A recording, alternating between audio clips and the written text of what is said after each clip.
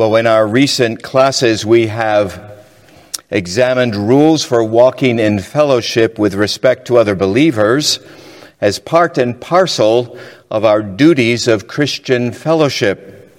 And specifically, we have studied scriptures which support one of John Owen's rules from his treatise of that name.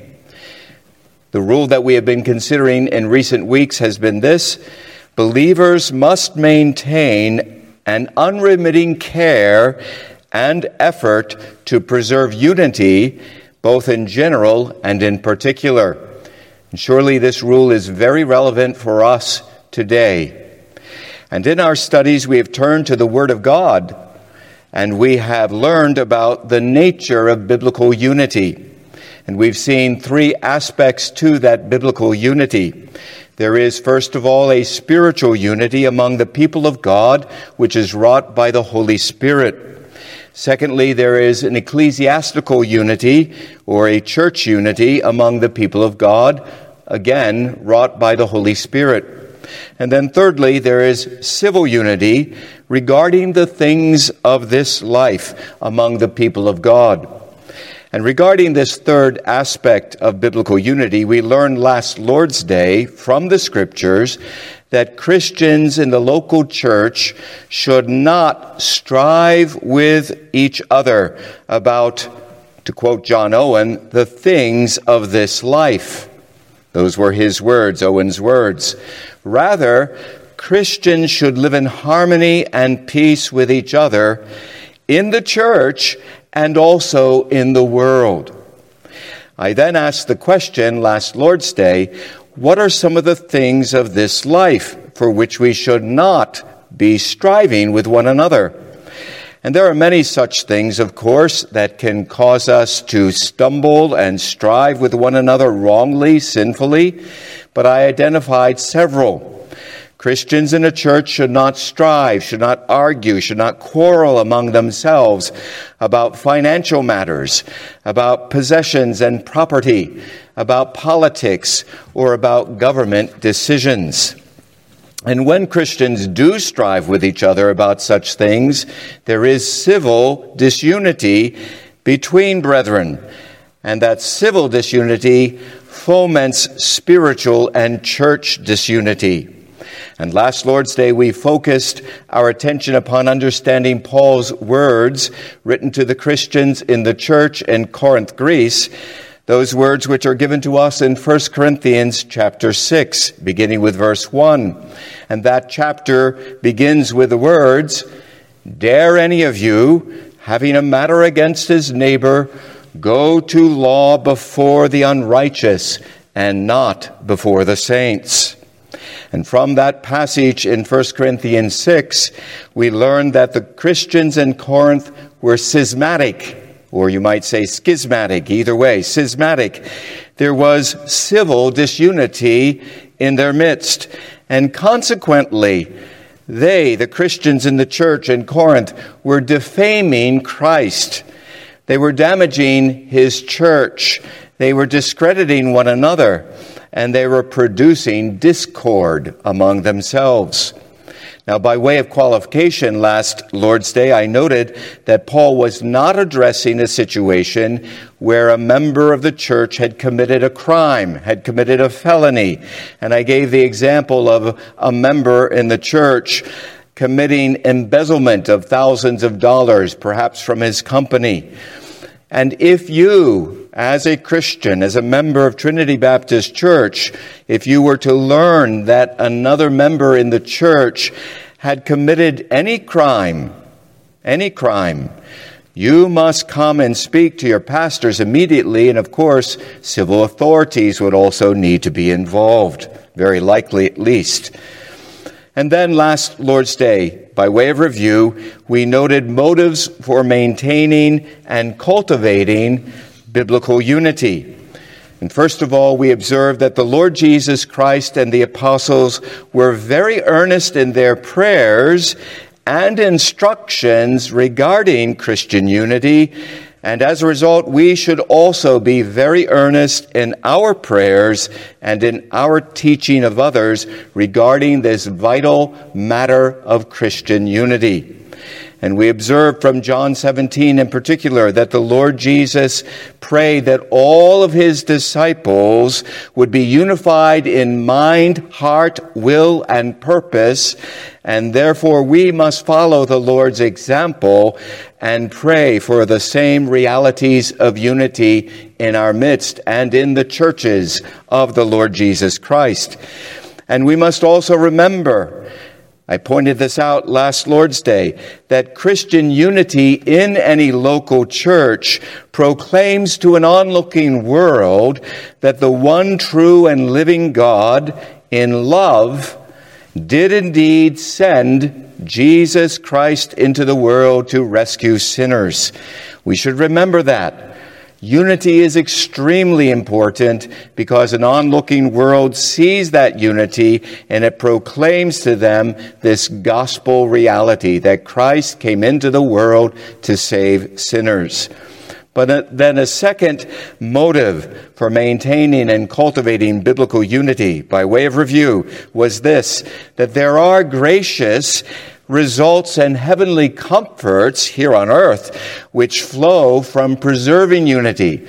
And we looked in particular at that very brief Psalm 133, where we read, "Behold, how good and how pleasant it is for brethren to dwell together in unity." And then in verse 3 of that psalm, "For there, where there is biblical unity in the church, there Jehovah commanded the blessing, even life forevermore." So you see, it is good. Unity is good. It is pleasant. And it's in that church of spirit-wrought unity that God commands the blessing, even life forevermore. So that is our review. And now this morning we come to some new material. It is clear from John Owen's treatise that his primary concern in writing this portion, this specific section regarding what he called civil unity, it's very clear that his primary concern was that Christians not dispute over, as Owen said, the things of this life.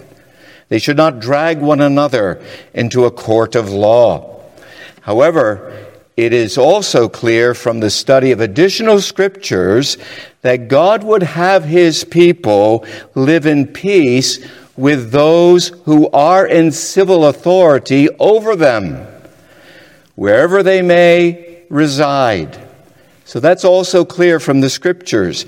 To live in peace with civil authorities, one must be obedient to those civil authorities according to the teaching of the Word of God.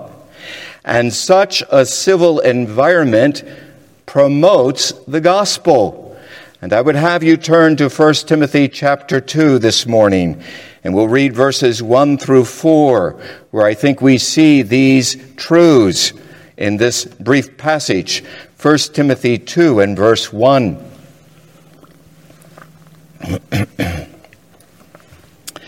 1 Timothy 2, verse 1. I exhort, therefore, Paul, of course, wrote this to the young man and pastor Timothy.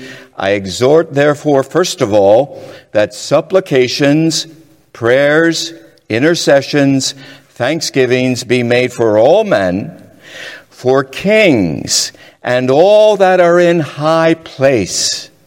Why? Why should we pray this way, Paul? That we may lead a tranquil and quiet life in all godliness and gravity. This is good and acceptable in the sight of God our Savior, who would have all men to be saved and come to the knowledge of the truth. You see here, it is good and right that we be obedient to civil authorities according to the teaching of the Word of God, because such civil peace promotes the gospel, and we are to pray to that very end for those who are in authority over us kings and those that are in high places, that we may have a peaceful, tranquil life in which the gospel can make inroads into the hearts and lives of sinners. This morning, we will examine some biblical passages which teach that Christians are to be obedient to civil authorities. And by way of clarification, I need to state that my addressing this specific subject of submission to civil authorities at this time, this morning, was not prompted by the grievous murder and unfolding tragedy in Minneapolis and in other cities in our country. So the addressing of this subject, obedience to civil authorities, was not prompted by what has transpired in Minneapolis and other cities. Rather, I, along with my fellow pastors, have been discussing and contemplating addressing this subject due to the fact that diverse views have been expressed by many in our country regarding the so-called reopening of America after the coronavirus. So it's that reality, all of the diverse views and conflicting opinions about reopening America and how to deal with the virus. It's because of that we have decided that it would be good to teach on this aspect of civil unity.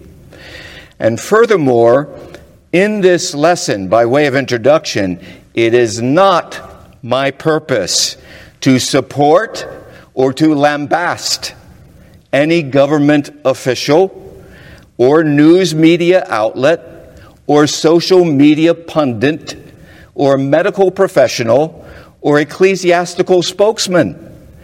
My purpose is to show you, the people of God, God helping me, from the Scriptures, the clear teaching of God regarding our moral duty to be in subjection to all authorities whom God has placed over us, and in particular to those civil authorities whom God has placed over us. That's my purpose, to show you from the Scriptures the clear teaching of God regarding our moral duty to be in subjection to all authorities, including civil authorities. We must not permit our emotions to cloud, to guide us, to control our thinking, our judgment, our speaking, and our actions. We must not permit our emotions to do that. Rather, let us have the infallible, inerrant, all-sufficient Word of God instruct, guide, and regulate our thinking, judgment, speaking, and actions. That's what we need. So as we continue in this study this morning, I must express my indebtedness to the work and writings of others, because this was a major task, and I certainly needed the help of others, in addition to studying the Bible itself.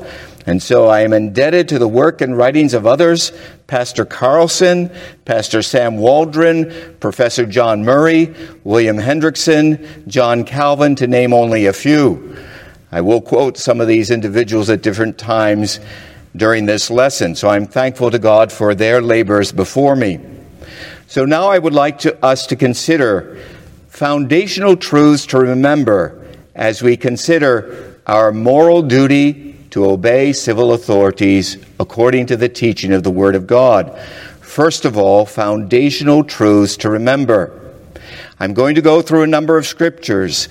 If you want to turn to them, you may. I'm not going to have you turn to them. I'm not going to wait for you to turn to them, but I will read them and briefly comment. In a message that I recently listened to preached by Pastor Martin, he used the illustration that you don't go first to the roof, the applications. You have to first lay a foundation, erect the walls, then put the roof on. And so this is the foundational truths that we need to remember.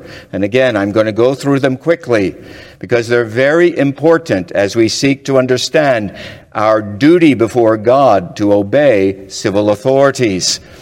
So the first foundational truth is this: God is the creator of all men. In Genesis 1:27 we read, God created man in his own image. In the image of God created he him. Male and female created he them. And then in Matthew 19, verse 3 and 4, the Lord Jesus was confronted by the Pharisees. There came unto him Pharisees, trying him and saying, is it lawful for a man to put away his wife for every cause? And what did Jesus do on that occasion? He went back to Genesis, verse 4.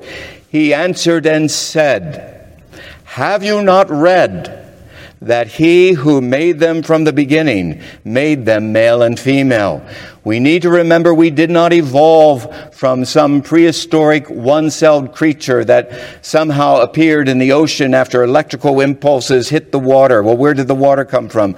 The point is, Jesus didn't regard Genesis as fiction but fact, not as myth but history. And it is indeed that. Jesus is not a liar, was not a liar. So we need to remember God is our creator. A second foundational truth is this: because of sin, all men are by nature disobedient to God and lawless.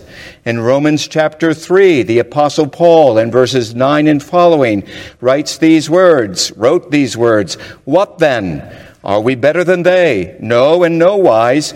For we before laid to the charge both of Jews and Greeks, that they are all under sin. As it is written, there is none righteous, no, not one. There is none that understands, there is none that seeks after God. They have all turned aside. And then in Romans chapter 8, verse 5 and following, the Apostle Paul reminds us this: for the mind of the flesh is death, but the mind of the Spirit is life and peace. Verse 6 of Romans 8. Verse 7, because the mind of the flesh is enmity against God, for it is not subject to the law of God, neither indeed can it be. Now let me pause. Do you understand, brethren, why this is a foundational truth? Your mind by nature is opposed to the law of God.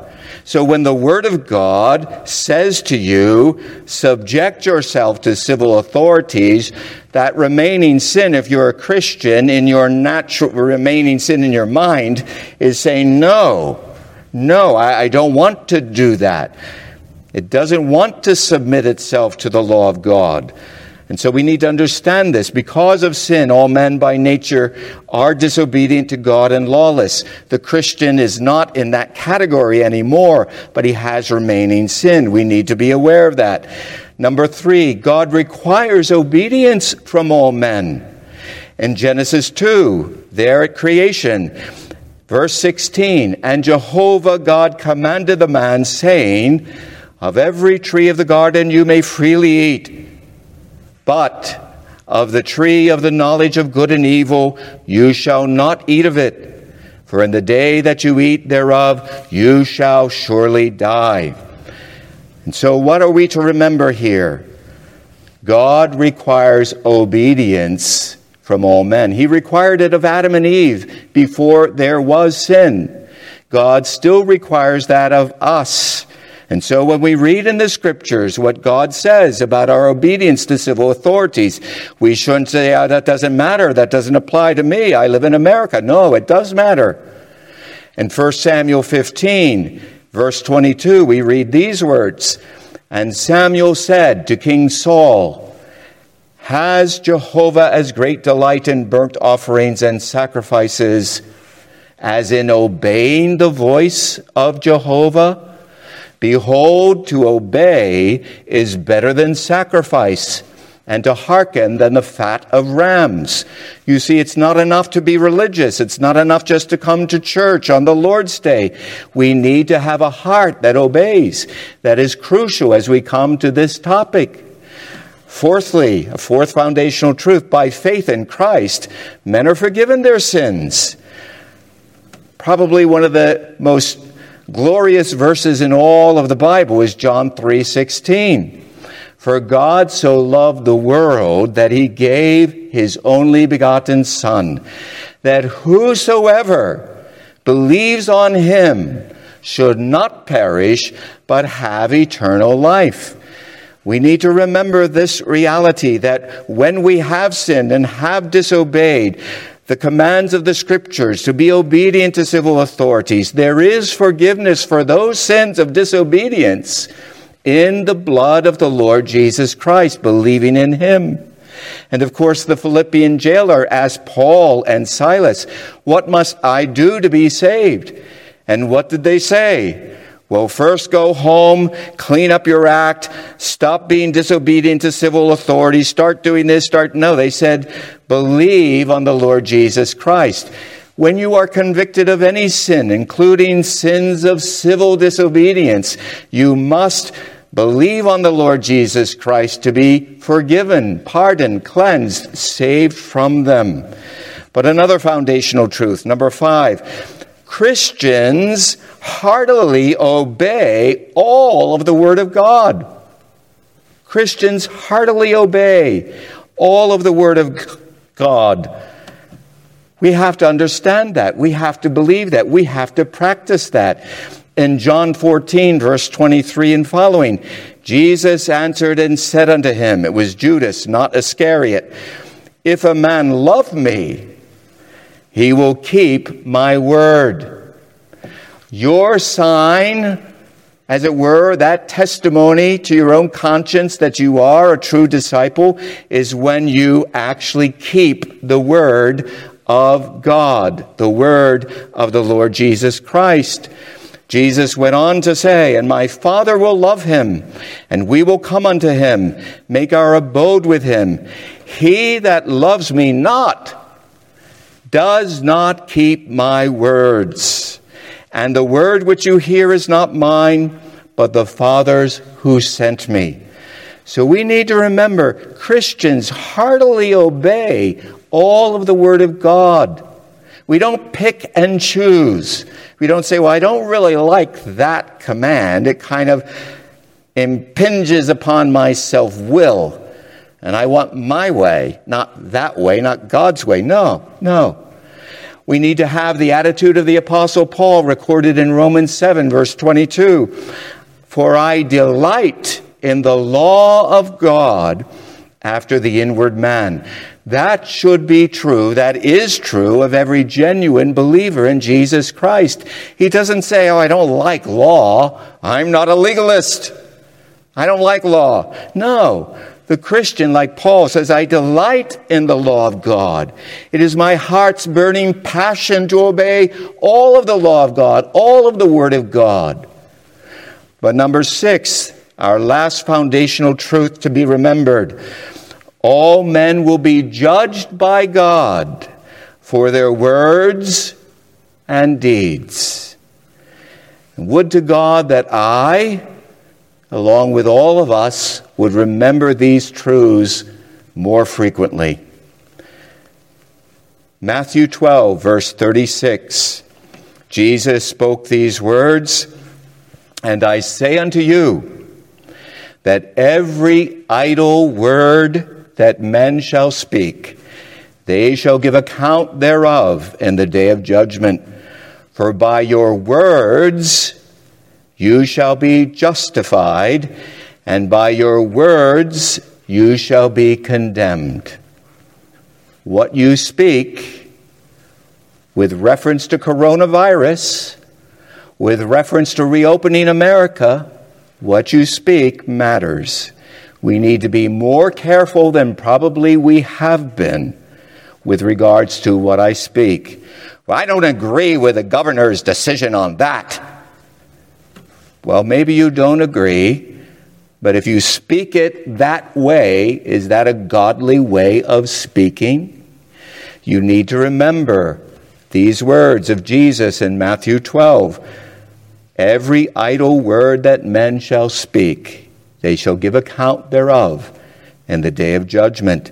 Furthermore, Paul to the Corinthians, in 2 Corinthians chapter 5, verse 10, "For we must all be made manifest before the judgment seat of Christ, that each one may receive the things done in the body, according to what he has done, whether it is good or bad. You see, it's not just what we speak, it's how we live as well. We need to remember these foundational truths. First of all, God is the creator of all men. Secondly, because of sin, all men are by nature disobedient to God and lawless. Thirdly, God requires obedience from all men. Fourthly, by faith in Christ, men are forgiven their sins. Fifthly, Christians heartily obey all of the Word of God. And sixthly, all men will be judged by God for their words and deeds. So those are the foundational truths. And now we move on to Christians and civil authorities. And now I do want you to turn to Romans chapter 13 and verse 1. And we'll read this chapter and just work our way, this portion, and work our way through it. Romans 13 and verse 1. Romans 13:1, let every soul be in subjection to the higher powers, for there is no power but of God, and the powers that be are ordained of God. Therefore he that resists the power withstands the ordinance of God, and they that withstand shall receive to themselves judgment. For rulers are not a terror to the good work, but to the evil. And would you have no fear of the power? Do that which is good, and you shall have praise from the same. For he is a minister of God to you for good. But if you do that which is evil, be afraid, for he bears not the sword in vain. For he is a minister of God, an avenger for wrath to him that does evil. Therefore, you must needs be in subjection, not only because of the wrath, but also for conscience sake. For this cause you pay tribute also, for they are ministers of God's service, attending continually upon this very thing. Render to all their dues, tribute to whom tribute is due, custom to whom custom, fear to whom fear, honor to whom honor. And there we stop our reading of this passage. Keep your Bible open to this passage. I'll now refer to these verses. First of all, from this passage, notice all human authorities are ordained by God. We see that in verse 1. For there is no power but of God, and the powers that be, the existing powers on this earth. That's what Paul was saying. He wasn't talking theoretically. The powers that be are ordained of God. And here I quote A.A. Hodge on this very verse. It's very good for us as Americans, what he wrote. Some have supposed that the right or legitimate authority of human government has its foundation ultimately in, quote, the consent of the governed, or, quote, the will of the majority, or in some imaginary social compact entered into by the forefathers of the race at the origin of social life. It is self-evident, however, from this passage that the divine will is the source of all government, end quote. So all human authorities, governments included, are ordained by God. Secondly, all men are commanded to subject themselves to human authorities. You see that in verse 1. Let every soul, there's no exceptions, no exemptions. Let every soul be in subjection to the higher powers. The apostle, writing by inspiration, wanted everyone to subject himself voluntarily to the then existing governing authorities. That's a quote from William Hendrickson. We are to voluntarily subject ourselves to the existing governing authorities. Notice now this quote from Professor Murray. The implication of Paul's words here in this verse is that no person is exempt from this subjection. No person enjoys special privileges by which he or she may ignore or feel himself free to violate the ordinances of magisterial authority. You see what Professor Murray was writing here? No one is exempt. Let every soul be in subjection. You're not at liberty to say, well, I don't have to do that. Murray goes on. He says, neither indifference nor faith offers immunity. You can't say, well, I'm an atheist, so it doesn't matter. I don't believe your Bible anyway. No. You can't say, well, in my understanding of the Bible, my faith allows me the liberty to not obey civil authorities. Professor Murray says that's wrong, because that's not what's here in the Word of God. To be in subjection, it's very important to notice this from this verse 1. To be in subjection to higher powers, specifically to civil authorities, for that's clearly the context here in Romans 13. It meant to be obedient to existing civil authorities, and this obedience was joined to a clear recognition of one's subordination to the civil authority, as well as a willing compliance to their authority. I'm not trying to impress anyone with Greek. I'm not a Greek expert by far. There are others who are pastors in this church that are, but I'm not one of them. But I can read good commentaries and understand this word subjection. It's this word hupotasso. So it means what I've just described here. It is an obedience to existing civil authorities, a clear recognition of subordination to those authorities, and a willing compliance to their authorities. You see, it's a mind matter, and it's a heart matter, and it's a will matter. And that can only be done ultimately by the grace and power of the resurrected Jesus Christ in union with him. But notice thirdly from Romans 13, to oppose human authorities is to oppose God. Brethren, we have to understand this. This is what God's word clearly is stating. Therefore, he that resists or opposes the power withstands the ordinance of God. Verse 2. The Apostle Paul was not commanding unlimited compliance. He was not commanding absolute mindless subjection to the civil magistrate. Paul was fully aware of his Old Testament scriptures. He knew the various historical situations, such as when Daniel did not obey the king's decree, the king's law, prohibiting prayer to any other god other than the king himself. Paul knew about Daniel. Of course he did. But Paul is making it clear that the believer is to respect the state and not make himself the final arbiter. Clearly, Paul is giving the ordinances of the Roman authorities a very exalted place. And here I'm quoting Leon Morris in his commentary on this passage. Clearly, Paul is giving the ordinances of the Roman authorities a very exalted place and expecting that his readers will obey them, the Roman authorities. Morris goes on, to resist the authorities God has set in place is to resist what God has commanded. And such resistors, Morris goes on to say, will bring judgment upon themselves. Brethren, this is serious stuff. This is not something you should say, well, I'm an American, or no, I don't like that, or I don't believe that. This is the Bible. This is why I went through those foundational principles, those foundational truths. We are to heartily obey all of the scriptures as Christians.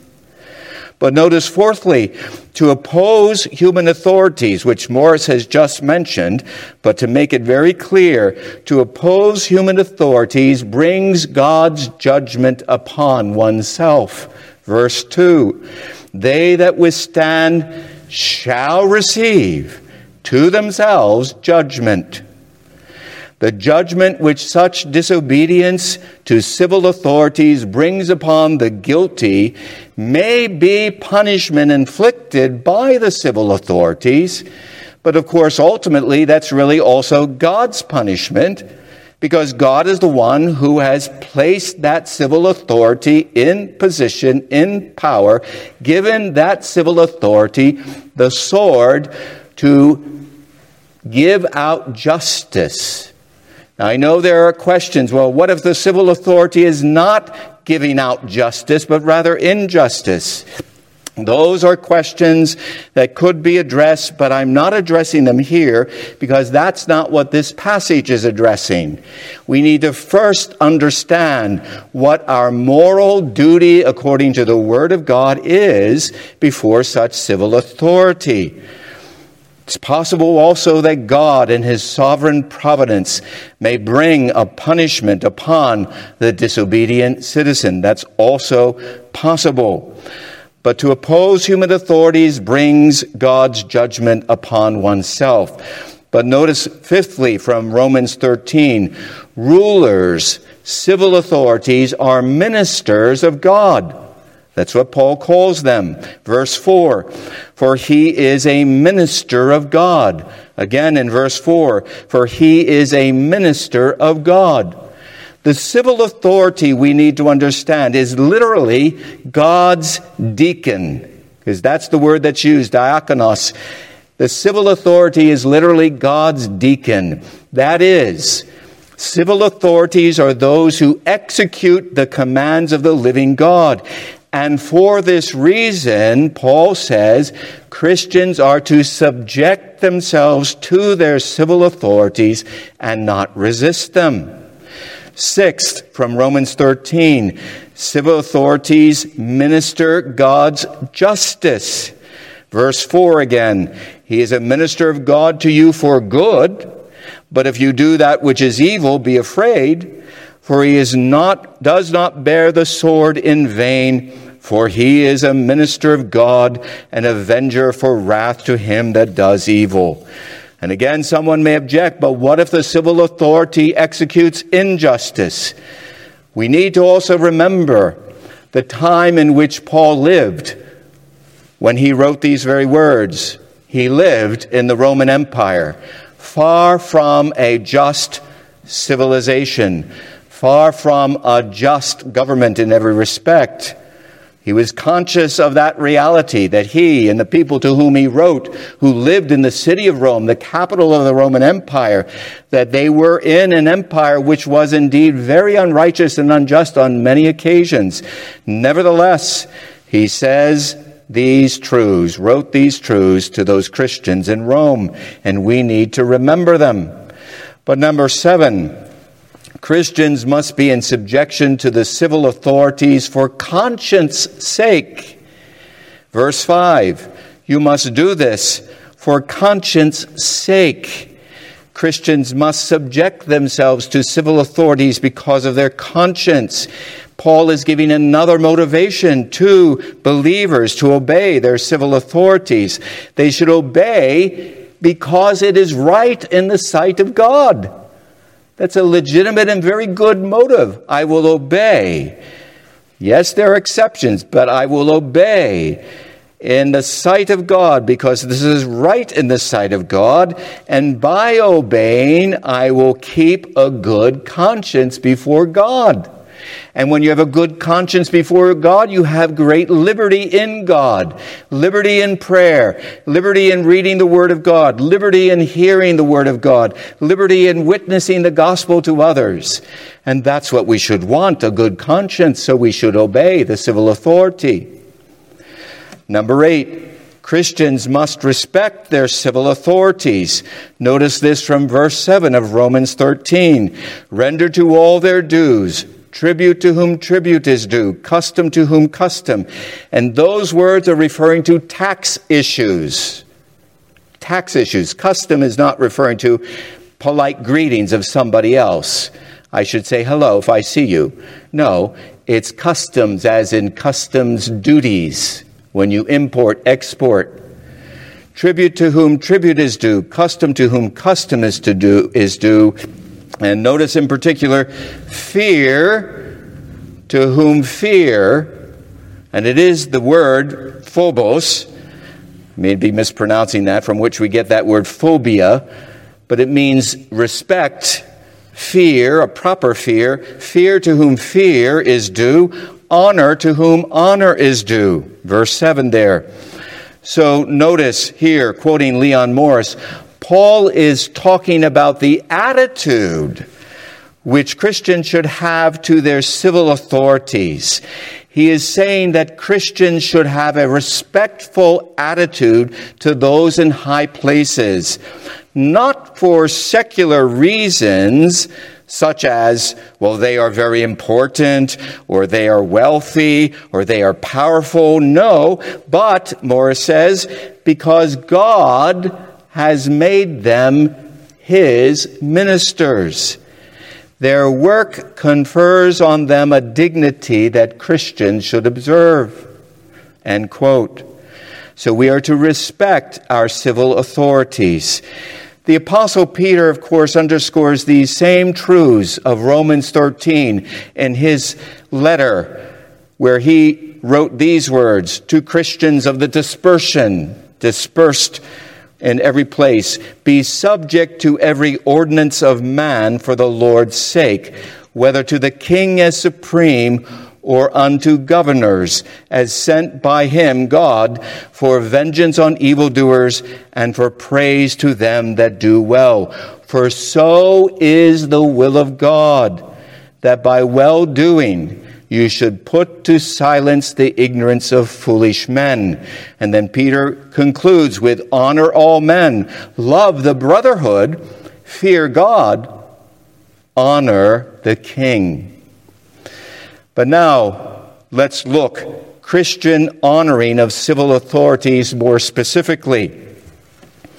I know I'm going through quickly, but I hope you see from Romans 13 those valuable truths. We must obey those in civil authority over us. But now, how do we do that? In the third place, Christian honoring of civil authorities. First of all, the Christian's heart and speech must manifest goodwill and mercy toward civil authorities. The Christian's heart and speech must manifest goodwill and mercy toward civil authorities. In Matthew 5, the Sermon on the Mount, verse 21, Jesus spoke these words. Matthew 5:21, you have heard that it was said to them of old time, you shall not kill. And whosoever shall kill shall be in danger of the judgment.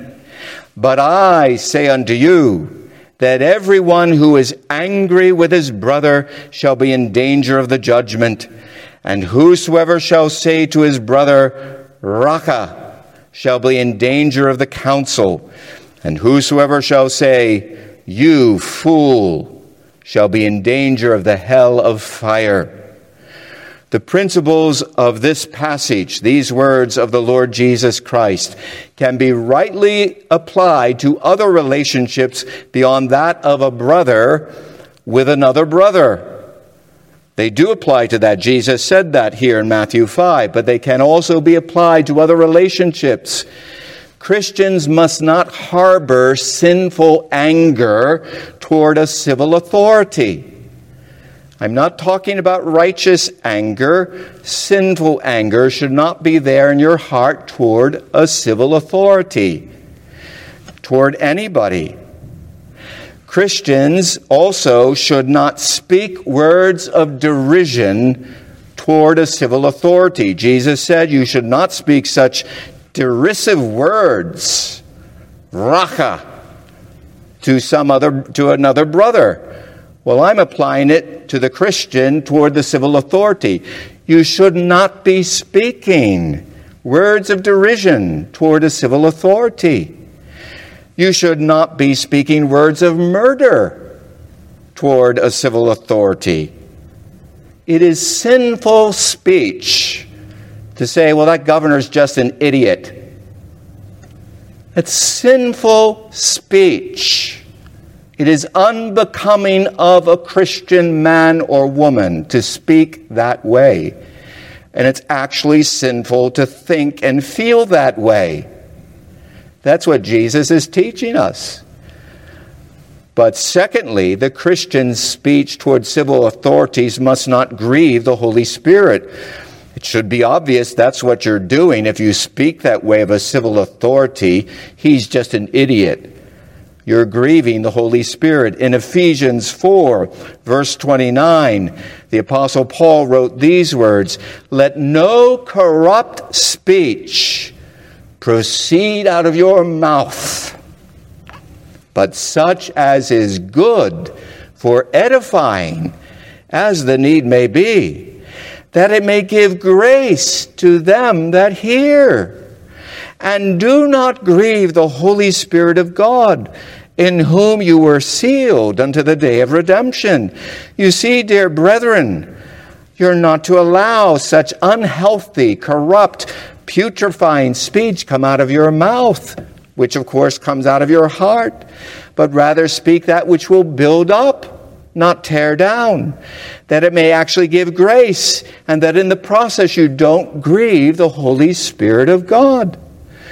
Thirdly, the Christian must respect civil authorities and commit the wrongdoing of such civil authorities to God. Commit the wrongdoing of civil authorities to God. And here I'm turning to Jude 1, verse 8. Jude 1, verse 8, "Yet in like manner, these also in their dreamings defile the flesh, and reject authority, and rail at dignities. But," verse 9 of Jude 1, "Michael the archangel, when contending with the devil, he disputed about the body of Moses. Michael the archangel dared not bring against him, the devil, a railing judgment, but said, 'The Lord rebuke you.'" So what I'm saying is we draw out of this passage here in Jude 1 that we are to respect civil authorities, not rail at them, not reject them, and not bring accusations against them. Again, there's a righteous way to do such things. I understand that. But we should commit the wrongdoing of civil authorities to God and say, "Lord, you can correct. I believe you're in control. You can rebuke this sinful civil authority. You can do it. Lord, I ask you to do it." That's the principle there. But number 4, the Christian must remember God's grace shown to him as he relates to civil authorities.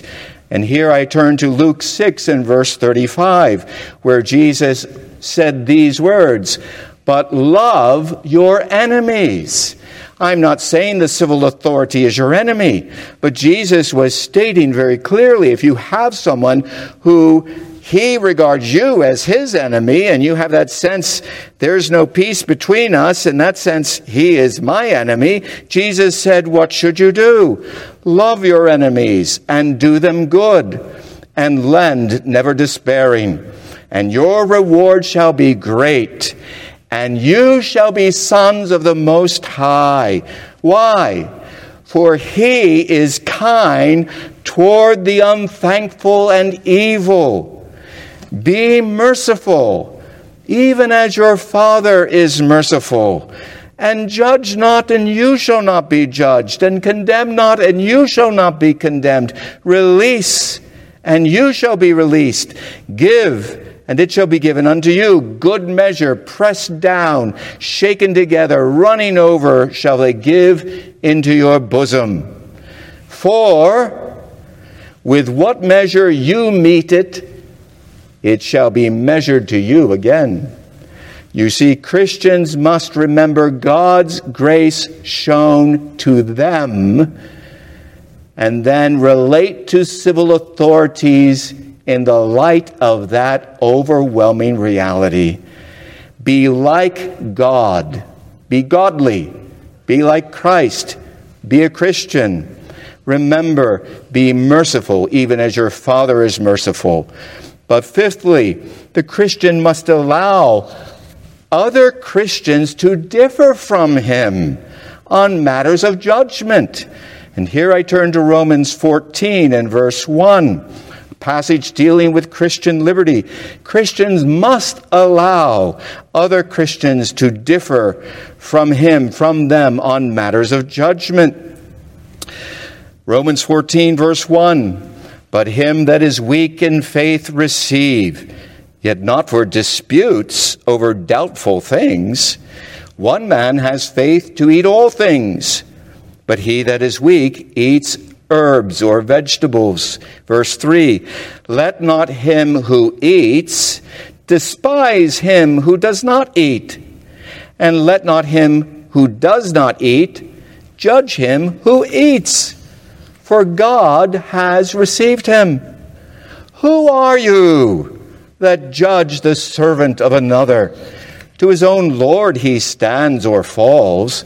Yes, he shall be made to stand, for the Lord has power to make him stand. You see here what Paul is saying concerning Christian liberty. Here's a brother who, as an example, drinks wine to the glory of God. He doesn't get drunk. He doesn't get tipsy. He sees it as a good gift from God. He drinks wine to the glory of God. He should not now judge the Christian who says, I will not drink wine. I will not drink alcoholic beverage. He should not say, well, come on. Don't you understand you have the liberty to do that? He should not speak that way or think that way of his brother. And the brother who doesn't drink the alcoholic beverage should not say, well, you must be a bit loose in your morals because you drink wine. He shouldn't think that way or speak that way, have that attitude. That's what Paul is saying. And on these matters related to the coronavirus and the reopening of America, there are going to be differing judgments of what we do, what we don't do. At this time, at that time, now or in a month's time. And we all have judgments, but we need to not be censorious, sour, harsh, bitter towards those who disagree with us. But sixthly, the Christian must remember that other saints have been in subjection to ungodly civil authorities. We're not the first Christians who lived on planet Earth, and we're not the first Christians who have been in situations where the governing authorities are not righteous. Although murderously pursued by King Saul, David manifested submission to Saul. He said on one occasion in 1 Samuel 24, Saul had gone into the cave in order to basically go to the bathroom. David and his men were in a deeper part of the cave. They realized what was happening. David's men said to David, David, God has given King Saul into your hands. You can now go and kill him. God has said, you're going to be the next king. Go ahead. King Saul was in authority. King Saul was murderous. King Saul was even insane. King Saul was unreasonable. King Saul was evil and wicked. King Saul was unjust. What did David do? He said, absolutely not. He didn't use those words, but in summarizing it, he said, Jehovah forbid that I should do this thing unto my Lord, Jehovah's anointed, to put forth my hand against him, seeing he is Jehovah's anointed. We have to think that way about those who are in civil authority over us. And we're not the first ones who have had rulers who are not fair and just and righteous. It's not approving of the sin. David wasn't approving of King Saul's sins. He was recognizing that he was Jehovah's anointed. Ezra and Nehemiah served under the Persian king Artaxerxes. Daniel served under various kings in Babylon. The Lord Jesus Christ, his apostles, his disciples of the early centuries of the Roman Empire lived under that often unrighteous rule and realm. So, brethren, the Bible, God's infallible, inerrant, all-sufficient word, makes it abundantly clear that God requires, and here I'm quoting Pastor Carlson, God requires biblically informed, conscientious obedience to authority from everyone, especially Christians. End quote. And when a civil authority or any human authority explicitly commands us to do that which is sinful, to explicitly disobey God's law, then we are to obey God rather than man. However, there are times, and here I'm going to quote Pastor Sam Waldron, there are times when human authorities, including civil authorities, here I quote Pastor Waldron, there are times when human authorities, including civil authorities, may command us to do things that are not unlawful. So they're commanding us to do things that are not unlawful, even when they exceed their jurisdiction. We may, out of self-interest, prudence, or some other motivation, choose to conform to requirements that do not require us to sin, even though we do not have an obligation to do so. End quote. See what he's saying? There are times when a governing authority may overstep their jurisdiction. They command something, and we may obey them because they're not commanding us explicitly to do something sinful. We see they've overstepped the bounds of their jurisdiction of authority, but they're not commanding us to do something that is sinful. And we may say, okay, I will still submit and obey wholeheartedly, cheerfully, with a good conscience before God.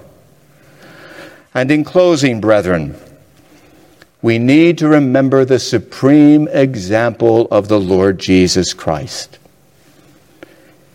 For hereunto were you called, because Christ also suffered for you, leaving you an example that you should follow his steps, who did no sin, neither was guile found in his mouth, who when he was reviled not again.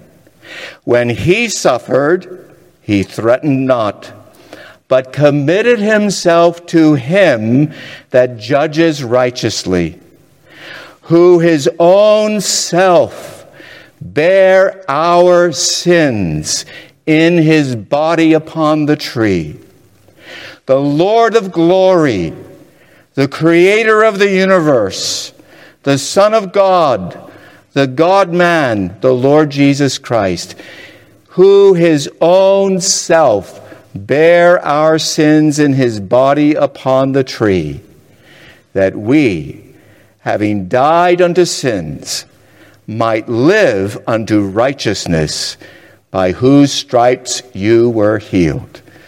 Brethren, the Lord Jesus Christ is our supreme example of how to live in this day, in our country, in the light of the coronavirus, reopening up of America, all of the differing views that are out there and perspectives and judgments, and also in the light of all that has sadly, tragically been taking place in Minneapolis and other parts of the country.